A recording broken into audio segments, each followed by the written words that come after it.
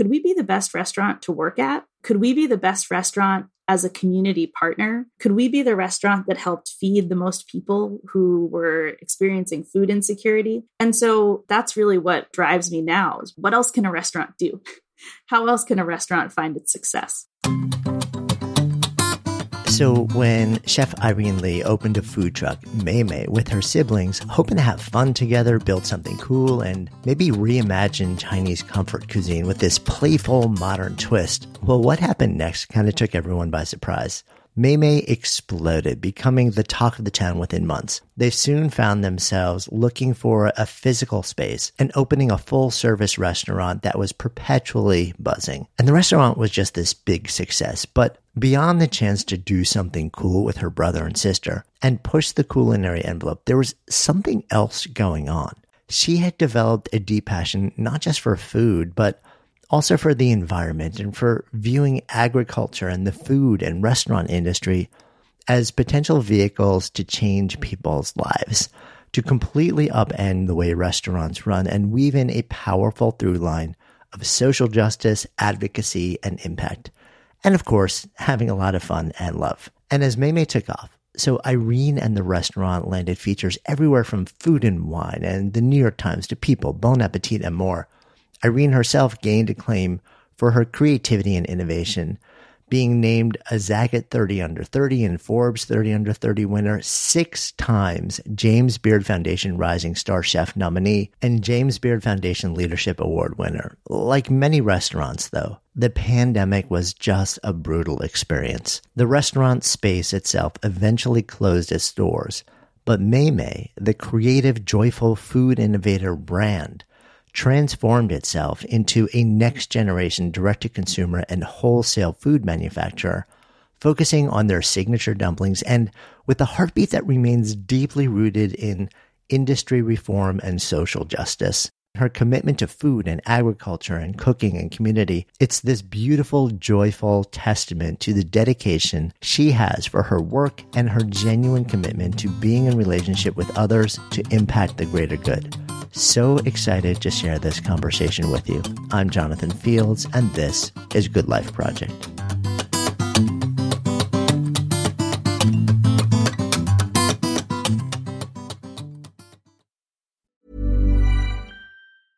Hi, this is Matt and Sean from Two Black Guys with Good Credit.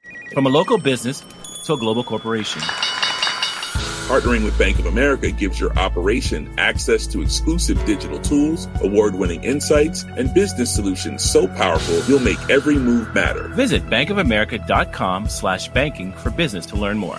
What would you like the power to do? Bank of America, N.A., copyright 2024. I'm Sandra, and I'm just the professional your small business was looking for. But you didn't hire me because you didn't use LinkedIn Jobs. LinkedIn has professionals you can't find anywhere else, including those who aren't actively looking for a new job, but might be open to the perfect role, like me.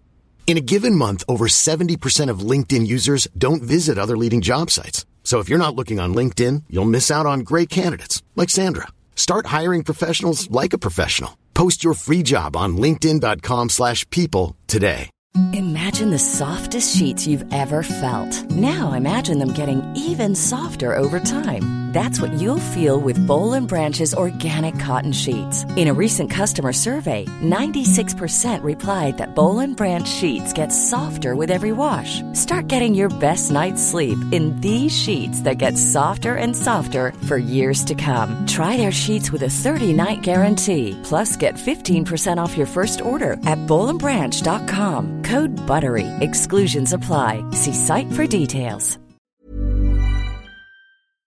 You were brought up, from what I understand, in a family that had a passion for food, that loved food, that cooked sort of like a regular dinner, but also a generation above your parents where they were in the restaurant industry. Yes. I'm curious, when you were young, how exposed were you to their world? So it was my dad's parents who immigrated from southern China and ended up opening restaurants first in New York City, in Washington Heights, and then in upstate New York. And I actually never got a chance to go to their restaurants. They closed before I was born.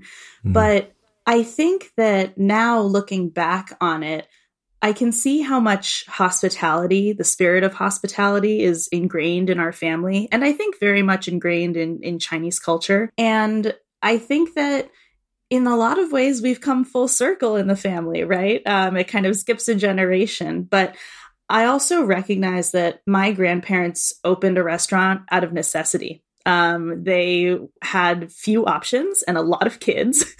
And so they did what they had to do to make it work. And here I am 2 generations later, following a passion, wanting to actualize myself as a person and going into the industry. And so I'm so grateful for not only them, but all of the immigrants who run restaurants in this country who are just trying to make it work for their families. That really paves the way for someone like me to have, different and some might say higher ambitions, but I think there's no higher ambition than providing for one's family, frankly. Yeah, and you make a really good and important point too, which is that I think so many of us think about the restaurant industry these days, and it's become so high profile that it's become also largely romanticized. And we kind of feel like, oh, it's this sexy, fast-paced thing.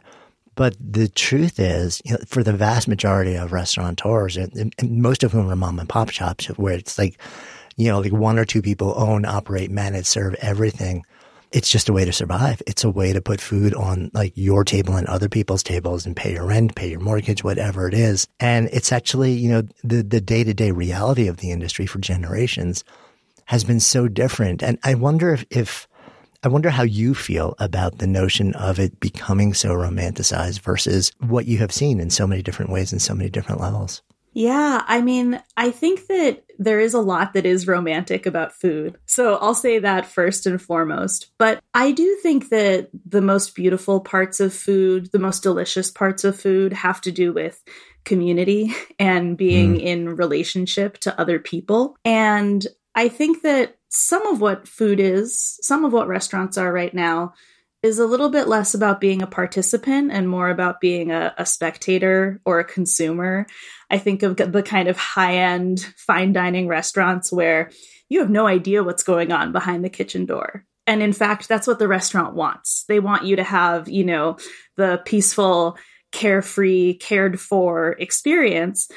But in reality, still waters run deep, right? So we all know that it's chaos back there. And I guess for me, I think that we're trending a little bit back towards wanting an experience that's a little bit more real, that's maybe a little grittier, where you come face to face with somebody who is involved in producing your food. And that's one of the best parts of mom and pop restaurants, is that a lot of the time, the person taking your order is the same person cooking, is the same person who's going to take the trash out at the end of the night. And when I look around, I always think about how many of today's doctors and lawyers probably grew up doing their homework in the dining room of their family's restaurant. And so to me, there is a lot that's romantic about that, that isn't necessarily this kind of sanitized version of it.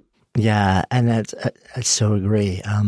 I want to take a little bit of a step back in time also, and then work our way back forward, because like your experience as an adult in your own industry, in your own restaurant, and then what you're doing now, I think is really fascinating and important. But in addition, beyond your own exposure to your family and a devotion to food and to gathering people around it, you also had some really interesting experiences that sound like they were really important in forming your lens on not just food and restaurants, but also sort of like the food chain, the food system. And I know one of those was your experience early in life at the Mountain School in Vermont, which I learned about years back when we were actually looking at for our daughter. And I was like, wow, this place looks incredible. But I've never actually spoken with somebody who went to that experience. Yeah, the Mountain School is a very special place. And to tell you the truth, when I was a student there, I was 16, I was really not that interested in cooking, although I was very interested always in eating.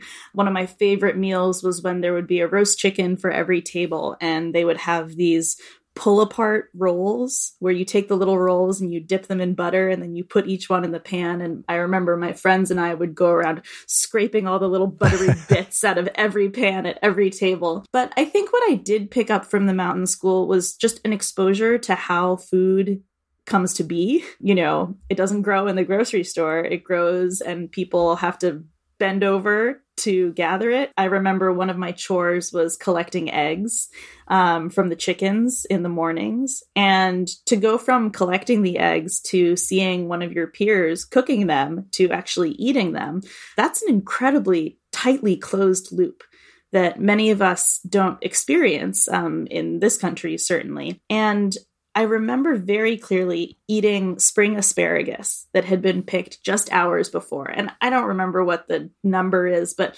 asparagus loses, I think, like 50% of its flavor within the first couple hours after it's picked. And it was like nothing I had ever tasted. So when I look back on that experience, I think a lot about what it felt like to look around the table at my loved ones, my friends, and to think, we all worked together to create this meal that we're sharing, even though I wasn't working in the kitchen per se. Yeah, I think it's such an amazing experience. It's so funny that you brought up asparagus as you were saying that.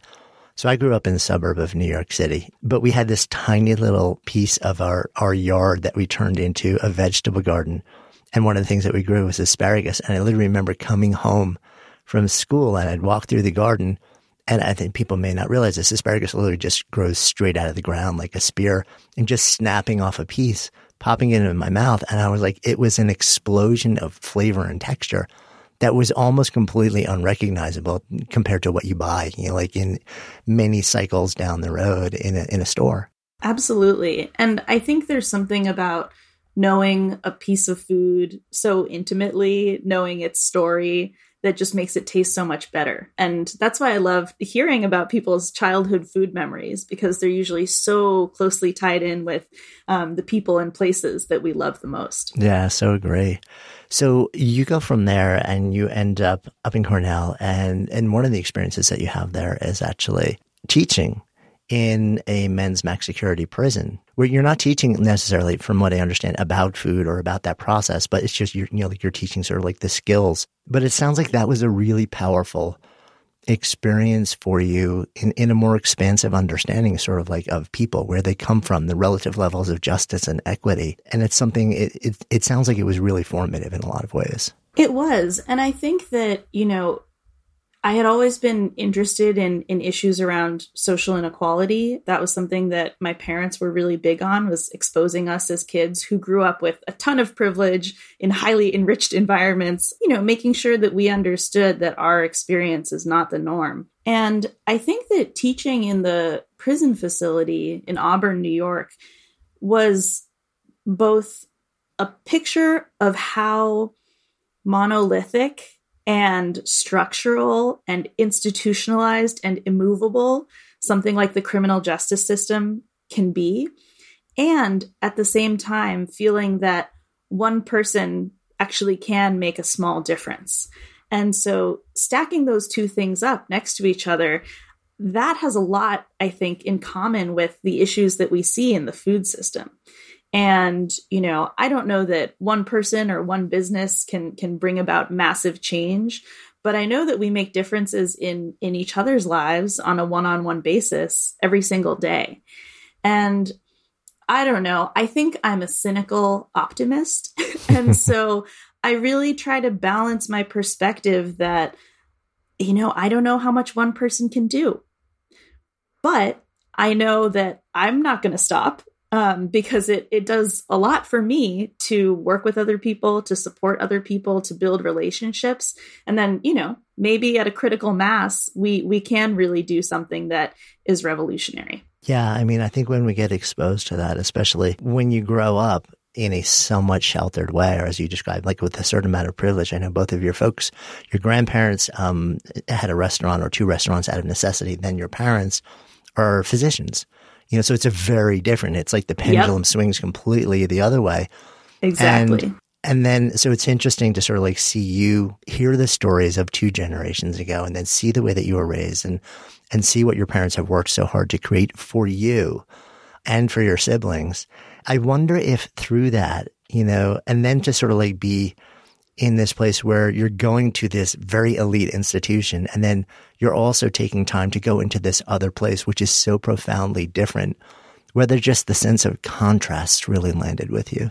I mean, it can be overwhelming, I think. certainly, growing up, I had never had a relationship with anyone who had been in prison. I had never visited a prison. And so it was just completely foreign. But then you remember that this is, there are prisons everywhere. We just don't see the inside of them when you grow up like me. And so, yeah, I mean, the contrast is kind of, it's hard to fit in your brain. It's so vast. But I think, one of the things that actually led me to really focusing on cooking was how burned out I got from trying to take in all of that contrast. And cooking was a way that I kind of brought back a sense of control to my personal life and how I decompressed on the weekends after school was over, going to the farmer's market, meeting people, trying vegetables I had never seen before. And so in a lot of ways, whereas cooking started out as an escape, it came full circle for me in that now so much of what I do is about trying to tackle inequality and trying to educate myself and my community at the same time in the service of hopefully some greater good. Yeah. So it starts out as almost like a respite. Like this is the place where you get to just relax, enjoy, maybe have friends enjoy what you're creating also and express yourself.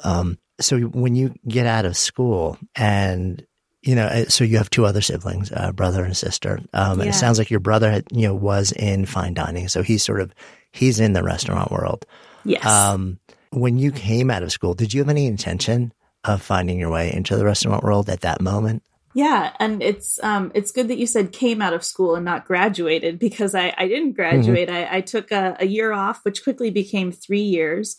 And the motivation for that was that our father was getting older. He had Alzheimer's disease. And so we thought this is a really good time for us to step out of whatever, mini rat race we're part of and just try to be a family. And opening our food truck was kind of what we did to keep ourselves busy during that time. My brother and sister are 8 and 9 years older than I am. And so we had never even lived in the same house as 3 semi-sentient, mostly adult beings. And so there was so much for us to learn about each other and to connect on. And the food truck, my brother is an ideas person. And he was watching too much Food Network. He got all these big ideas and it all spun completely out of control, which is to say we opened the truck and then the restaurant a year and a half later. And, it's kind of all history after that. But it was a moment for us, again, to step away and then once again find ourselves in the middle of a whirlwind. Yeah. When he calls you and he's like, hey, I've got an idea. What's your first response? Like, what is your immediate response to that? Yeah, I think my immediate response was, oh my gosh, like your idea of cooking is mixing 2 different kinds of chips together. What are you going to do? And, no shade, like mixing snack foods is an art, to be sure. But it's funny because my sister and I were really passionate about food and agriculture and cooking. And my brother was all about hospitality. And so he was thinking about how much he was going to love being in the window of a food truck, serving people and talking to folks on the street. And my sister and I were thinking about, okay, well, what's the food going to be? And where are we going to buy our ingredients? And so there was this way that we all sort of found our own lane within the business as we grew it. And again, it was cool to learn so much about my brother and sister through that process. Yeah. I mean, what an amazing experience, because you're working in not everybody's in the food truck all the time, but you're working in tight quarters and like doing something at the same time. Doing it in a way where it's an invitation to reconnect, or it's almost like not reconnect, but connect for the first time as adults, which is such a powerful moment. So when you go from that, so this becomes the food truck. I'm curious also for you as just somebody who's creative and loves to express, because what, like the food truck and then Mei, the restaurant becomes known for, in no small part from the culinary side of things, is sort of pushing the envelope, is doing things like coming up with things where like, wait a minute, isn't there a rule that says you can't do that? And you guys are like, yeah, no, we don't follow those rules. It sounds like there must have been a lot of fun just sort of like figuring out how do we do something entirely different and new and not just do what has come before us. Yeah. I mean, it was equal parts kind of the creative spirit and the desperation of, oh my God, we sold all the food we made. We had to figure something else out. So, our best-selling sandwich over the life of our restaurant was the Double Awesome, which was a scallion pancake sandwich with melted cheddar cheese, 2 poached eggs, and green sauce. And I'm 99% sure that was invented by my sister when she got to the food truck in the morning and had a little bit too much to drink the night prior and was like, I just need a snack. And so, so much of it is out of coincidence, out of necessity. It's not all a grand creative process, although certainly there was some of that. And in a lot of ways, to us, the food wasn't engineered to be strange. It was just the kind of stuff that we like to eat. When you grow up with a Chinese pantry and an American kid's palate, what are you going to come up with? A scallion pancake grilled cheese. It's kind of the most natural thing in the world in some ways to me. And so, yeah, we had a ton of fun with the food, and being mobile, it was really easy for us to serve something completely different every day because we would be in a different parking spot. And so it was a constant cycle of reinvention for us. Yeah. Ready to pop the question? The jewelers at BlueNile.com have got sparkle down to a science with beautiful lab-grown diamonds worthy of your most brilliant moments. Their lab-grown diamonds are independently graded and guaranteed identical to natural diamonds, and they're ready to ship to your door. Go to BlueNile.com and use promo code LISTEN to get $50 off your purchase of $500 or more. That's code LISTEN at BlueNile.com for $50 off. BlueNile.com, code LISTEN. Hey, I'm Ryan Reynolds. At Mint Mobile, we like to do the opposite of what Big Wireless does. They charge you a lot. We charge you a little. So naturally, when they announced they'd be raising their prices due to inflation, we decided to deflate our prices due to not hating you. That's right. We're cutting the price of Mint Unlimited from $30 a month to just $15 a month. Give it a try at mintmobile.com/switch. $45 up front for 3 months plus taxes and fees. Promo rate for new customers for limited time. Unlimited more than 40 gigabytes per month. Slows full terms at mintmobile.com. Good Life Project is sponsored by Lexus GX. So have you ever owned something that inspired you to just up your game? For me, it was this high-end mountain bike. I love the ultralight frame, the suspension, the precision gearing, and I realized it deserved to be ridden to its full potential. So I started training harder so I could experience the joy it could give back to me. And it paid off. That bike helped me discover just new levels of performance and straight up joy. When we own exceptional things, they inspire us to do exceptional things. The all-new Lexus GX has an exceptional capability that will have you seeing possibilities you never knew existed. Its advanced technology and luxurious interior mean that wherever you go, you'll never go without. Imagine tackling rugged landscapes with the available 33-inch all-terrain tires and multi-terrain select, then unwinding with the available front-row massaging seats. This is a vehicle that inspires you to go further, to live up to its full potential. So why settle? Live up to the all-new Lexus GX. Luxury beyond limits. Experience amazing at your Lexus dealer. Good Life Project is sponsored by NetSuite. So I remember when our businesses were just starting to really scale. It was amazing and also added complexity and stress. And the things that I used to do in hours were taking days, too many spreadsheets, too many systems, no single source of truth. If that sounds familiar, you should know these numbers. 37,000, 25, and 1. 37,000 businesses have upgraded to NetSuite by Oracle. 25. NetSuite turns 25 this year. That's 25 years of helping businesses do more with less, close their books in days, not weeks, and drive down costs. And 1, because your business is one of a kind. So you get a customized solution for all of your key performance indicators in one efficient system with one source of truth, manage risk, get reliable forecasts, and improve margins. Everything you need to grow all in one place. And right now, download NetSuite's popular KPI checklist designed to give you consistently excellent performance absolutely free at netsuite.com/goodlife. That's netsuite.com/goodlife to get your own KPI checklist. netsuite.com/goodlife.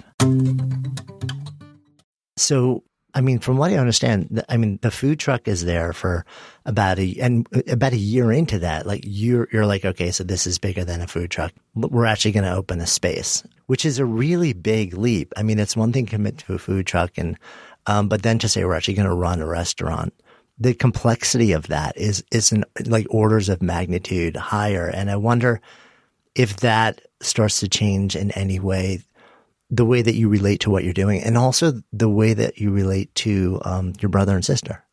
Yeah. I mean, we fought a lot more because when you get into a restaurant, that's when sort of real money gets involved and real process. And you kind of can't fly by the seat of your pants quite the way maybe you can on a food truck. And one thing people always say is, oh my gosh, you opened the restaurant after just a year and a half. You must have been so successful. And, the food truck was doing well, but the truth was we were going to be screwed if we didn't have our own kitchen. And so again, necessity, pressure, that's what forces us to grow and to do new things. It was thrilling to have our own bathrooms, to have air conditioning, to have, all the things that are amenities in any normal restaurant, but not on a food truck. And I think also we saw the restaurant as an opportunity once again to push what we were doing, to do more expensive food, to do a slightly higher end service, to try to achieve, a more refined level of hospitality. And we did do that for a few years, but there was also a point where we sort of looked around and said, okay, it's time to go back to our street food roots. And that was, I think the restaurant lived many lives, and that was one of them. Yeah, it's interesting, right? Because I often wonder whether it's a restaurant or some other business that you start, whether you're a sole founder or siblings or just friends or other people.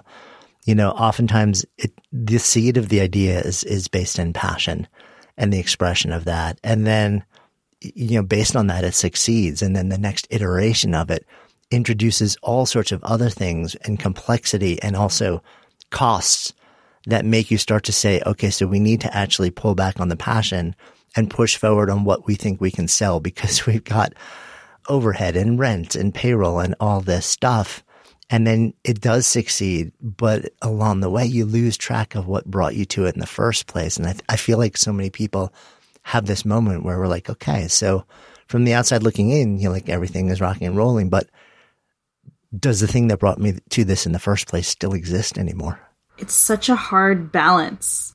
We used to say, I remember my brother would say, running a restaurant business is a blend of art and commerce. And then he would point to me and he would say, this is art.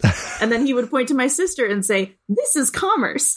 And so, there were some pretty well-defined lines among the three of us in terms of who was in it for the art and who was in it for the commerce.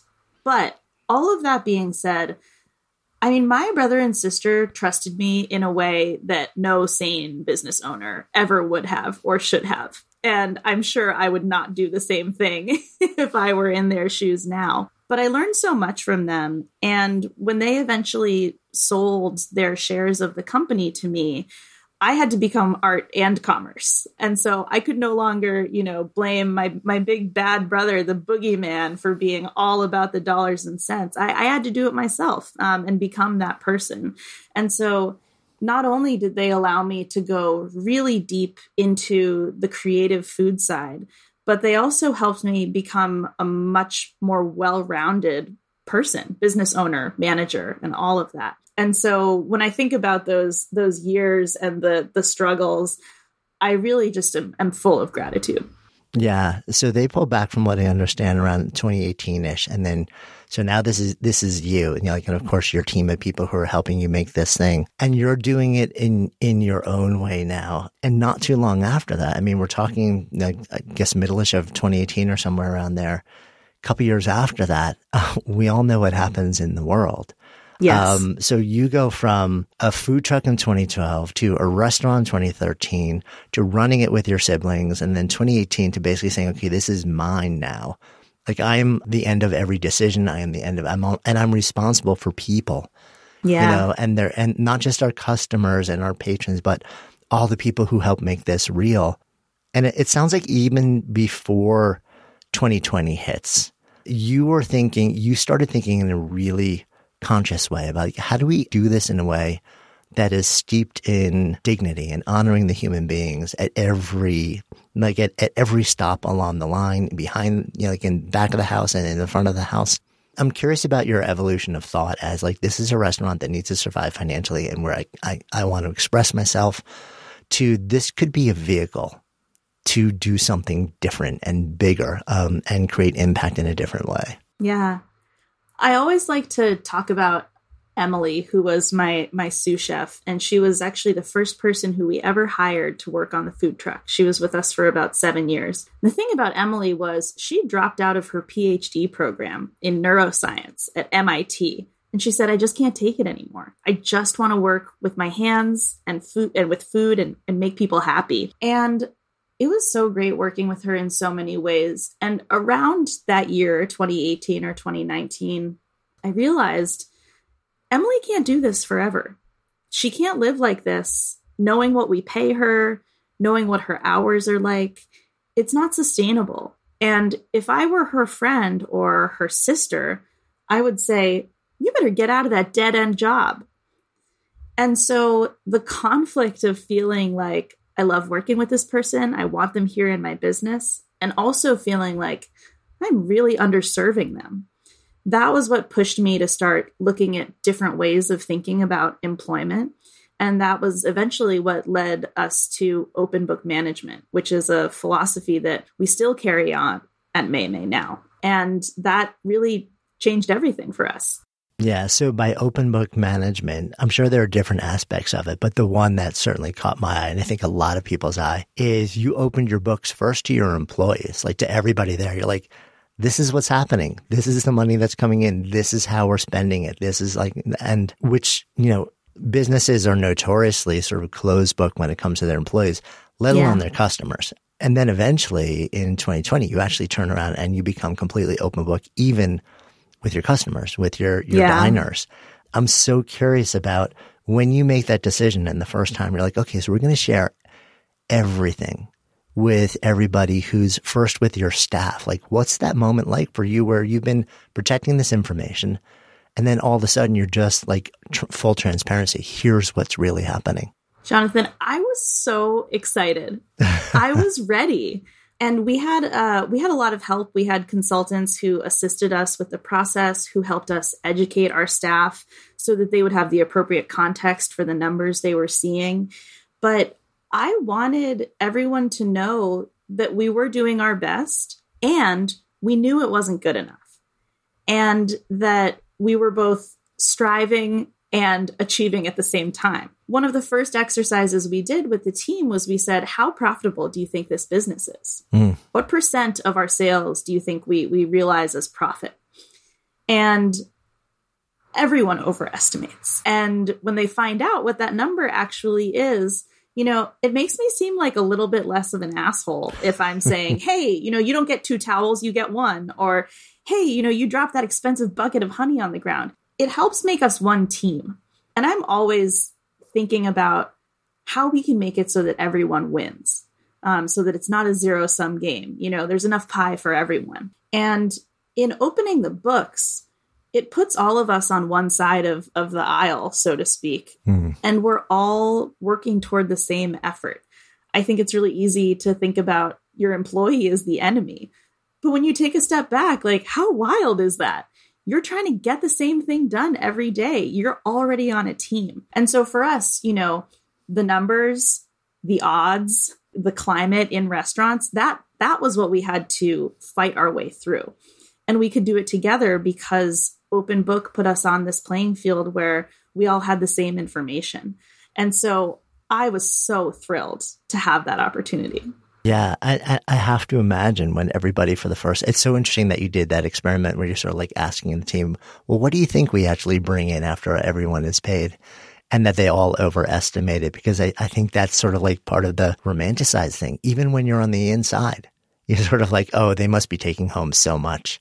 And then people realize, no, actually the restaurant industry in general is like brutal. The margins are really thin, with the rare exception of like big famous places, often with huge bars. And it must have been such an interesting reality check.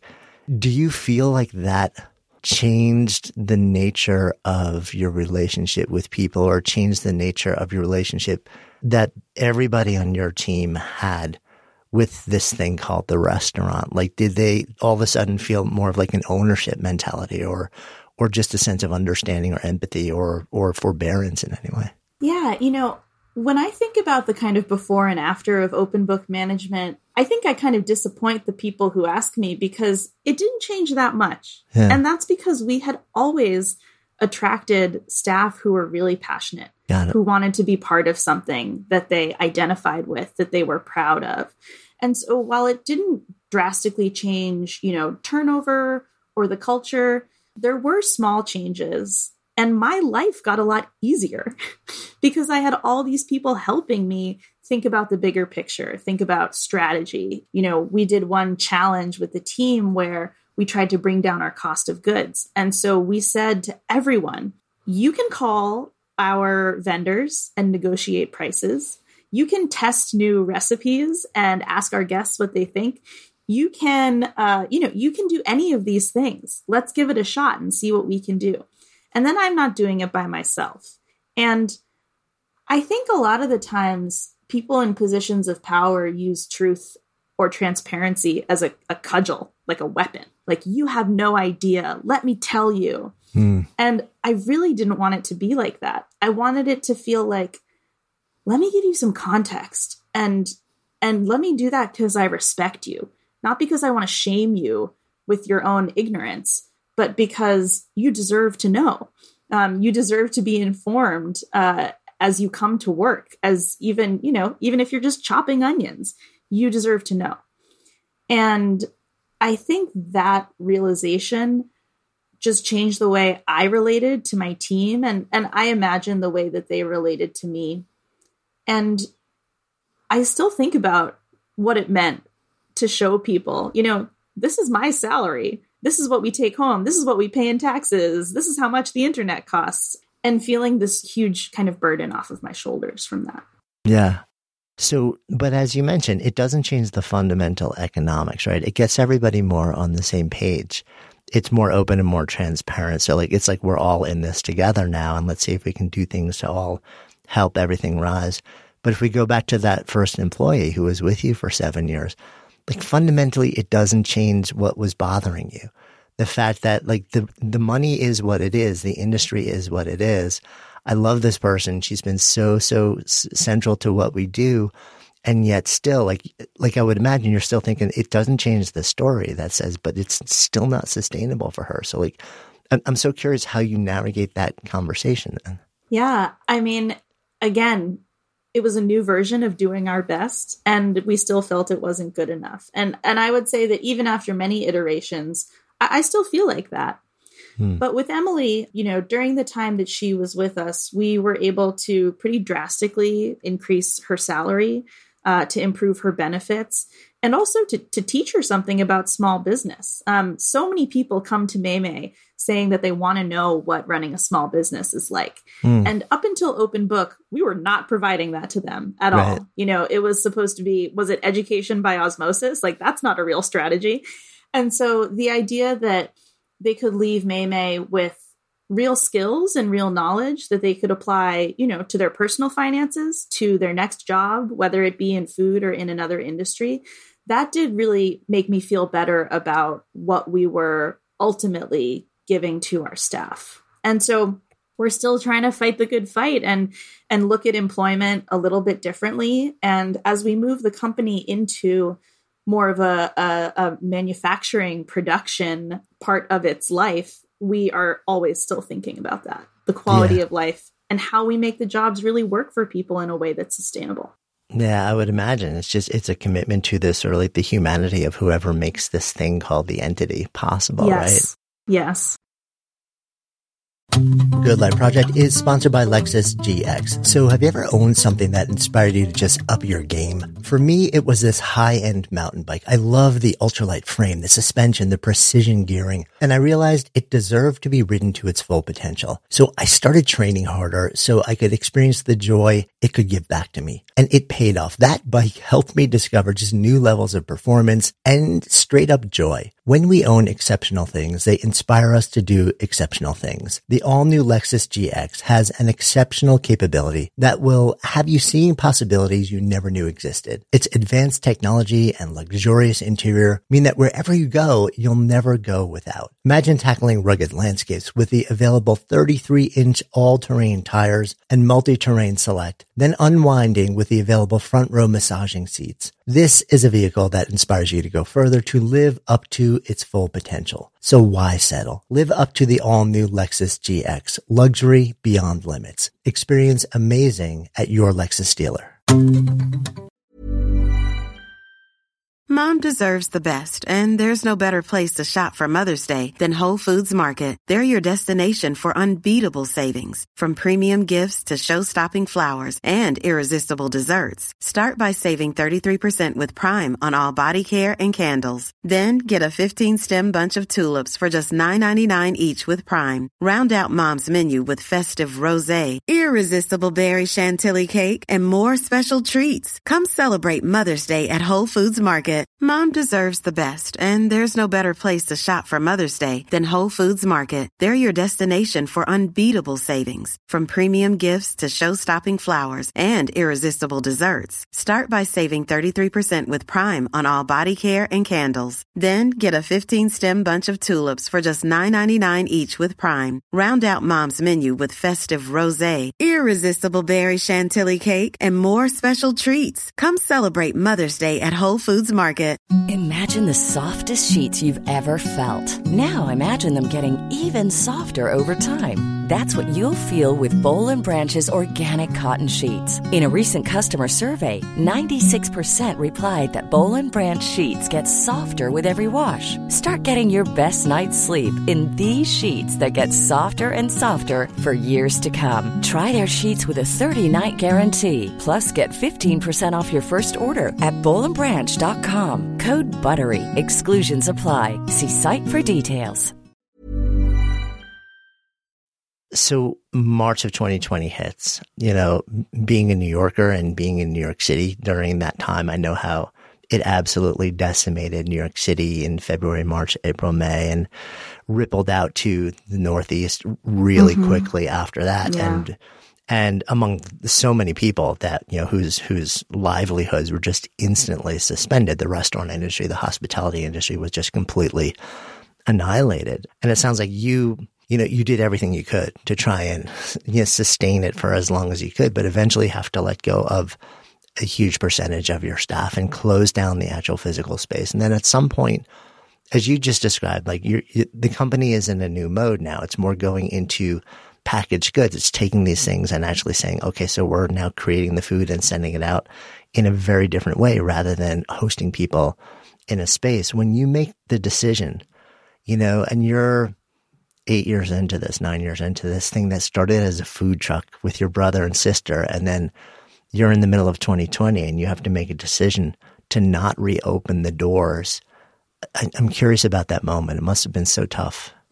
Yeah.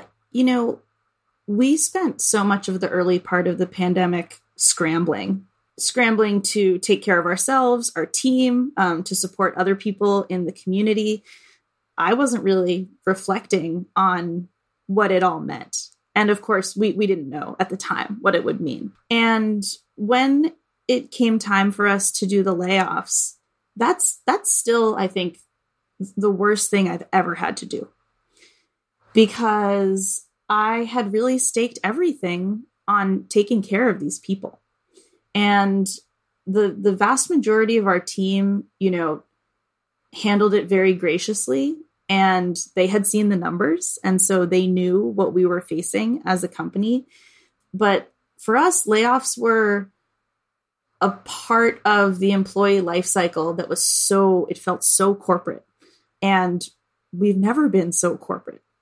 But, for a lot of really good reasons, you have to be careful in situations like that. And I think I was so crushed by that process that it felt right to not open the restaurant again. And I think, it may sound melodramatic, but I felt like, we can't go back. We just can't. And it wouldn't be right to go back because so many things have fundamentally changed. And then now with, a couple years of perspective, when I take a step back, I think there's an argument for the idea that we may have ultimately come to this decision and COVID just sped it up a little bit. Oh, that's interesting. We're coming to the end of our lease at our current location, and we are opening a new spot that's going to be really focused on production. It'll still have a little dining room. We'll do cooking classes there and that kind of thing. But something tells me that we would have eventually gotten to this point, and maybe COVID helped us get there. So, of course, we try to find the silver linings in situations like these. But yeah, to your point, the moment was both relief and, of course, a sense of great loss. Yeah, I can't even imagine. When you make that decision and you're sort of like in the process also of saying, well, what is the future of Maymay? What does it look like? Does it even have a future? And then what would that be? And you start to reimagine and re-envision it. It sounds like that was also a moment where you're pulling back yourself and saying, what do I, just as a human being, like as Irene, where do I want to devote my energy for this next season of my work, of my life? Yeah. And more expansive things start to come into what you want to do. Yeah, I've always imagined that in the parallel universes, there are Irenes doing very different things from what Irene in this universe did. There was no food truck, maybe a PhD or a job at a nonprofit or something like that. And all of a sudden, those other universes kind of come into view. And the disruption of COVID created so much opportunity. And so as I brought on new partners to Maymay, who are just two incredible women, along with the rest of our amazing staff, who allowed me to take a step back, to not be in the trenches all the time, I looked at what I had done so far in my career and kind of asked myself, like, what could my highest purpose be? Where could my impact be greatest? And that's how I ended up as the program manager for the Restaurant Resiliency Initiative. And it was basically, 16 weeks of mentoring and coaching Black and Latino restaurant owners and, hopefully leveraging all of my experience, the mistakes I made, the privileges that I've had to serve a larger group of people. And that has really kind of set me on this new path. And while Maymay and I aren't separate at all, I'm still very much involved in the company. The day-to-day is so well taken care of by my team that I am, like you said, allowed to think a little bit more expansively about what impact I might wish to have on our industry. So I'm curious what's leading that right now. When you think about that, I know you referenced the program manager position at Restaurant Resiliency. You've been involved in so many different things, literally over just the last 2 years. Launching Unsung Restaurants, raising money for mom and pop immigrant owned businesses, launching or partnering on Off Their Plate, this grocery program for hospital workers, co-founding Project Restore Us, where it's all about paying restaurants to deliver, I guess you describe this like culturally relevant grocery staples. Yeah. And more and more and more. Like I feel like I blink and I'm looking at what you're doing. I'm like, that is a lot of stuff. And I'm wondering like what's underneath all of like what is as you're looking at like this moment, this season, what's sort of like the unifying ethos here that's really driving it all? I think it's that I am in a position to act. And so I better do it. I know that my parents are very proud of me. And when I think about my grandparents, I think they would be very proud of me too. But I also think that they would want me to think beyond myself and beyond my own business. And in a time where there is so much need, it just feels so obvious to me that I'd better step up. I don't really know how to express it other than that, really. I'm, again, incredibly privileged to have all of my basic needs met. I have no children. I have so much love and support poured into me as a vessel that making sure I give back is really the only way that I can handle how blessed I feel, honestly. And I think that, being here in Boston, in my hometown, it feels especially important for me to be engaged with folks who don't have access to the things that I had access to.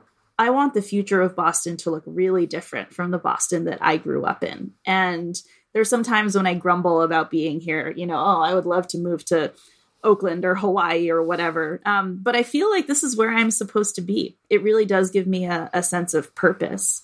And I don't know. What you're saying or your question reminds me that when my grandmother was in the war, she ran an orphanage for about 500 children. And there are pictures of her in uniform in the mess hall, making sure that everyone gets fed. And there was not a lot to feed them. But I think public service has been a theme in my family, certainly for some number of generations. And, it didn't feel at the end of Maymay like I wanted Maymay to be the best restaurant in Boston. That was maybe the goal at one point. But very quickly it became, could we be the best restaurant to work at? Could we be the best restaurant as a community partner? Could we be the restaurant that helped feed the most people who were experiencing food insecurity? And so I think redefining success, it happened sort of naturally over time. But that's really what drives me now is what else can a restaurant do? How else can a restaurant find its success? Yeah, it's so interesting, right? Because it's like you haven't stepped away from the vehicle of a restaurant or the restaurant industry, the food industry. You're like all in on that space, but you're sort of asking the question saying, how do we imagine its role in the greater culture, in the local community, and then in like the bigger city and in society in general? Like classically, it's been about very often, like the owners and then the diners and everyone in the middle just kind of like rotates through, and often at a stunningly fast rate because the climate is just generally so tough. And what you're talking about is really just saying, let's keep this institution, but let's reimagine it almost like as a source of good and growth. And what would that look like? But I have to imagine, I mean, you're talking about something that's been around for hundreds and hundreds of years. And it's like, it's in the form and shape that it is, not by accident. So it's like steering that ship differently. It's got to feel like a Herculean lift. Yeah. And, to think about Herculean lifts staring at the walls of the Auburn Supermax Correctional Facility, right? Yeah. There are these huge things that we face down and maybe we can't change the way we would like to or at the speed we would like to. And yet every day we do a little bit. And that's how I get through it. And it's okay to feel really small in the face of something huge and scary, like COVID, like the sort of ugly side of the restaurant industry. But one thing that I learned when I helped co-found Project Restore Us is that the word restaurant comes from Latin, and its root is the word to restore.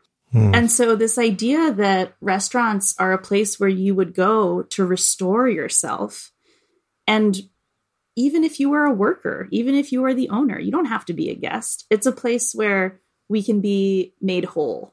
That felt very powerful to me. And again, I'm always looking for ways for everyone to win. Not that I'm not competitive, because certainly I am, but I don't see why anyone has to get the short end of the stick. We make the stick. The stick can be as long as we want. And so that's what I think about a lot when I think about the future of restaurants, is how do we get all the stakeholders involved, and how do we see ourselves as being on one team to change things to be better for everyone? And that's a big part of how I've come to my newest endeavor, which was from a very distant parallel universe, but now trying to kind of tackle that question in a different way. Yeah. Are you referencing Prep Shift with that? I am. Yeah. Yeah. So tell me, I'm so curious about that also, because I saw, it seems like now you're kind of blending the world of technology and restaurants and appification and social impact, and doing also part of this really cool, like fascinating sounding incubator called Visible Hands. I'm curious. I'd love to know more about that and like what the aspiration there is.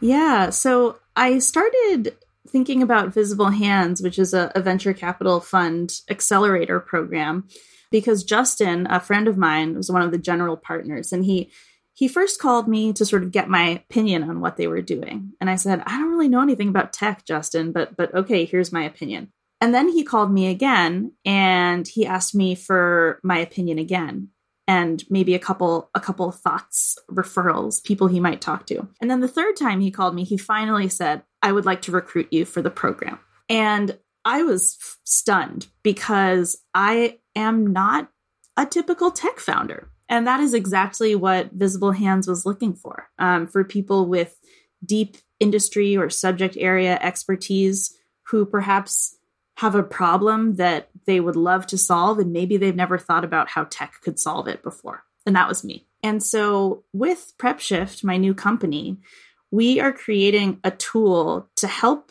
restaurant owners do better by their people. That's kind of how I would sum it up. What it looks like in practice is kind of an onboarding and training app. I think many of us, if not all of us, have had jobs where we showed up on the first day and we were just thrown to the wolves. I think everyone listening is like raising their hand like, many times. Exactly. No one told us if we could park our car. No one showed us where the bathroom was. We just got to work. And you can imagine that in the restaurant industry right now, the climate is so tense and there's so much pressure that it's really hard for business owners to look at a staff person and say, I'm going to really invest in them. And there's this cycle where you say, I'm not going to invest in them until they've been here for 3 months. And of course, the employee is thinking, this person doesn't care if I live or die. Why would I stay here? And so everyone feels burned and the cycle, continues and it's vicious. And so what we're trying to do is create conditions for employees to feel really cared for, to feel like there's a lot of intentionality being brought to their experience, and for employers to feel like everything that's flying around in their brains can actually be there on paper. We've also probably all, gone to jobs where we received handbooks that maybe we read once and then we lost right away. And it didn't come up until we were in trouble. You signed the handbook. And so we're trying to think beyond such a transactional way of employees and employers in restaurants and to really think about how we build that relationship. And I also think about my grandma in this instance too, because nobody opens a restaurant and says, I think I would aspire to be a terrible boss. But it happens because there are so many pressures, because profit margins are so slim, and because it's really easy for your employees, especially if they're not complaining, to be the last thing on your list of priorities. And so what we did at Meimei, we threw hundreds of hours of MBA labor at this problem. We created these crazy spreadsheets, super clunky system. It did work well, but the whole time we were thinking, God, I can't believe some tech bro hasn't made an app for this yet. And it turns out I'm the tech bro. So here we are, raising a pre-seed round. We have a handful of pilot customers who we're working with to bring their teams up to speed, try to keep everyone on the same page. And what's most rewarding about it right now, it's not the data yet. It's not the money we've raised. It's that you can see the relief on people's faces when they realize, okay, this tool is for me. And it was made by someone who's been where I am. And so that has just been the best part of this so far. I feel really, really privileged to get to work on this project. Yeah, I mean, it's so cool. You're effectively leveraging technology to allow people to be as human as they yearn to be, but feel like they can't because business complexity systems get in their way. And you're like, well, let's see if we can actually give that back to you. Let's see if we can harness technology to actually create more ease and humanity rather than the opposite. Yeah. And a lot of our customers, when they first hear us talk about this, they say, well, I don't want to replace the human relationship with a phone. And what we have to say is, no. We're using the phone to get all of the crap out of the way, to reduce the friction. And as you say, to bring ease to the relationship, to make room for what matters. And so, yeah, we're really excited. Yeah, I love that. It's like, wouldn't you rather use the phone to let somebody get through all this stuff and like just have more time with them to mentor and be human and like actually create relationships. Yeah, that's awesome. It feels very full circle in a lot of ways for you as well. It does. Yeah. It feels like a good place for us to come full circle in our conversation as well. So sitting in this container of Good Life Project, if I offer up the phrase to live a good life, what comes up? I think what comes up is sitting around a big table with the people I love the most, with food that means something to us. I guess those are the moments in my life when I have felt the fullest. And like I said, you know, like a container that so much love has been poured into. And I hope that, you know, as we come out of COVID, as everything else happens, that we can get back to that, to being around these full tables, full of life, full of food, full of love, and all of that good stuff. Thank you.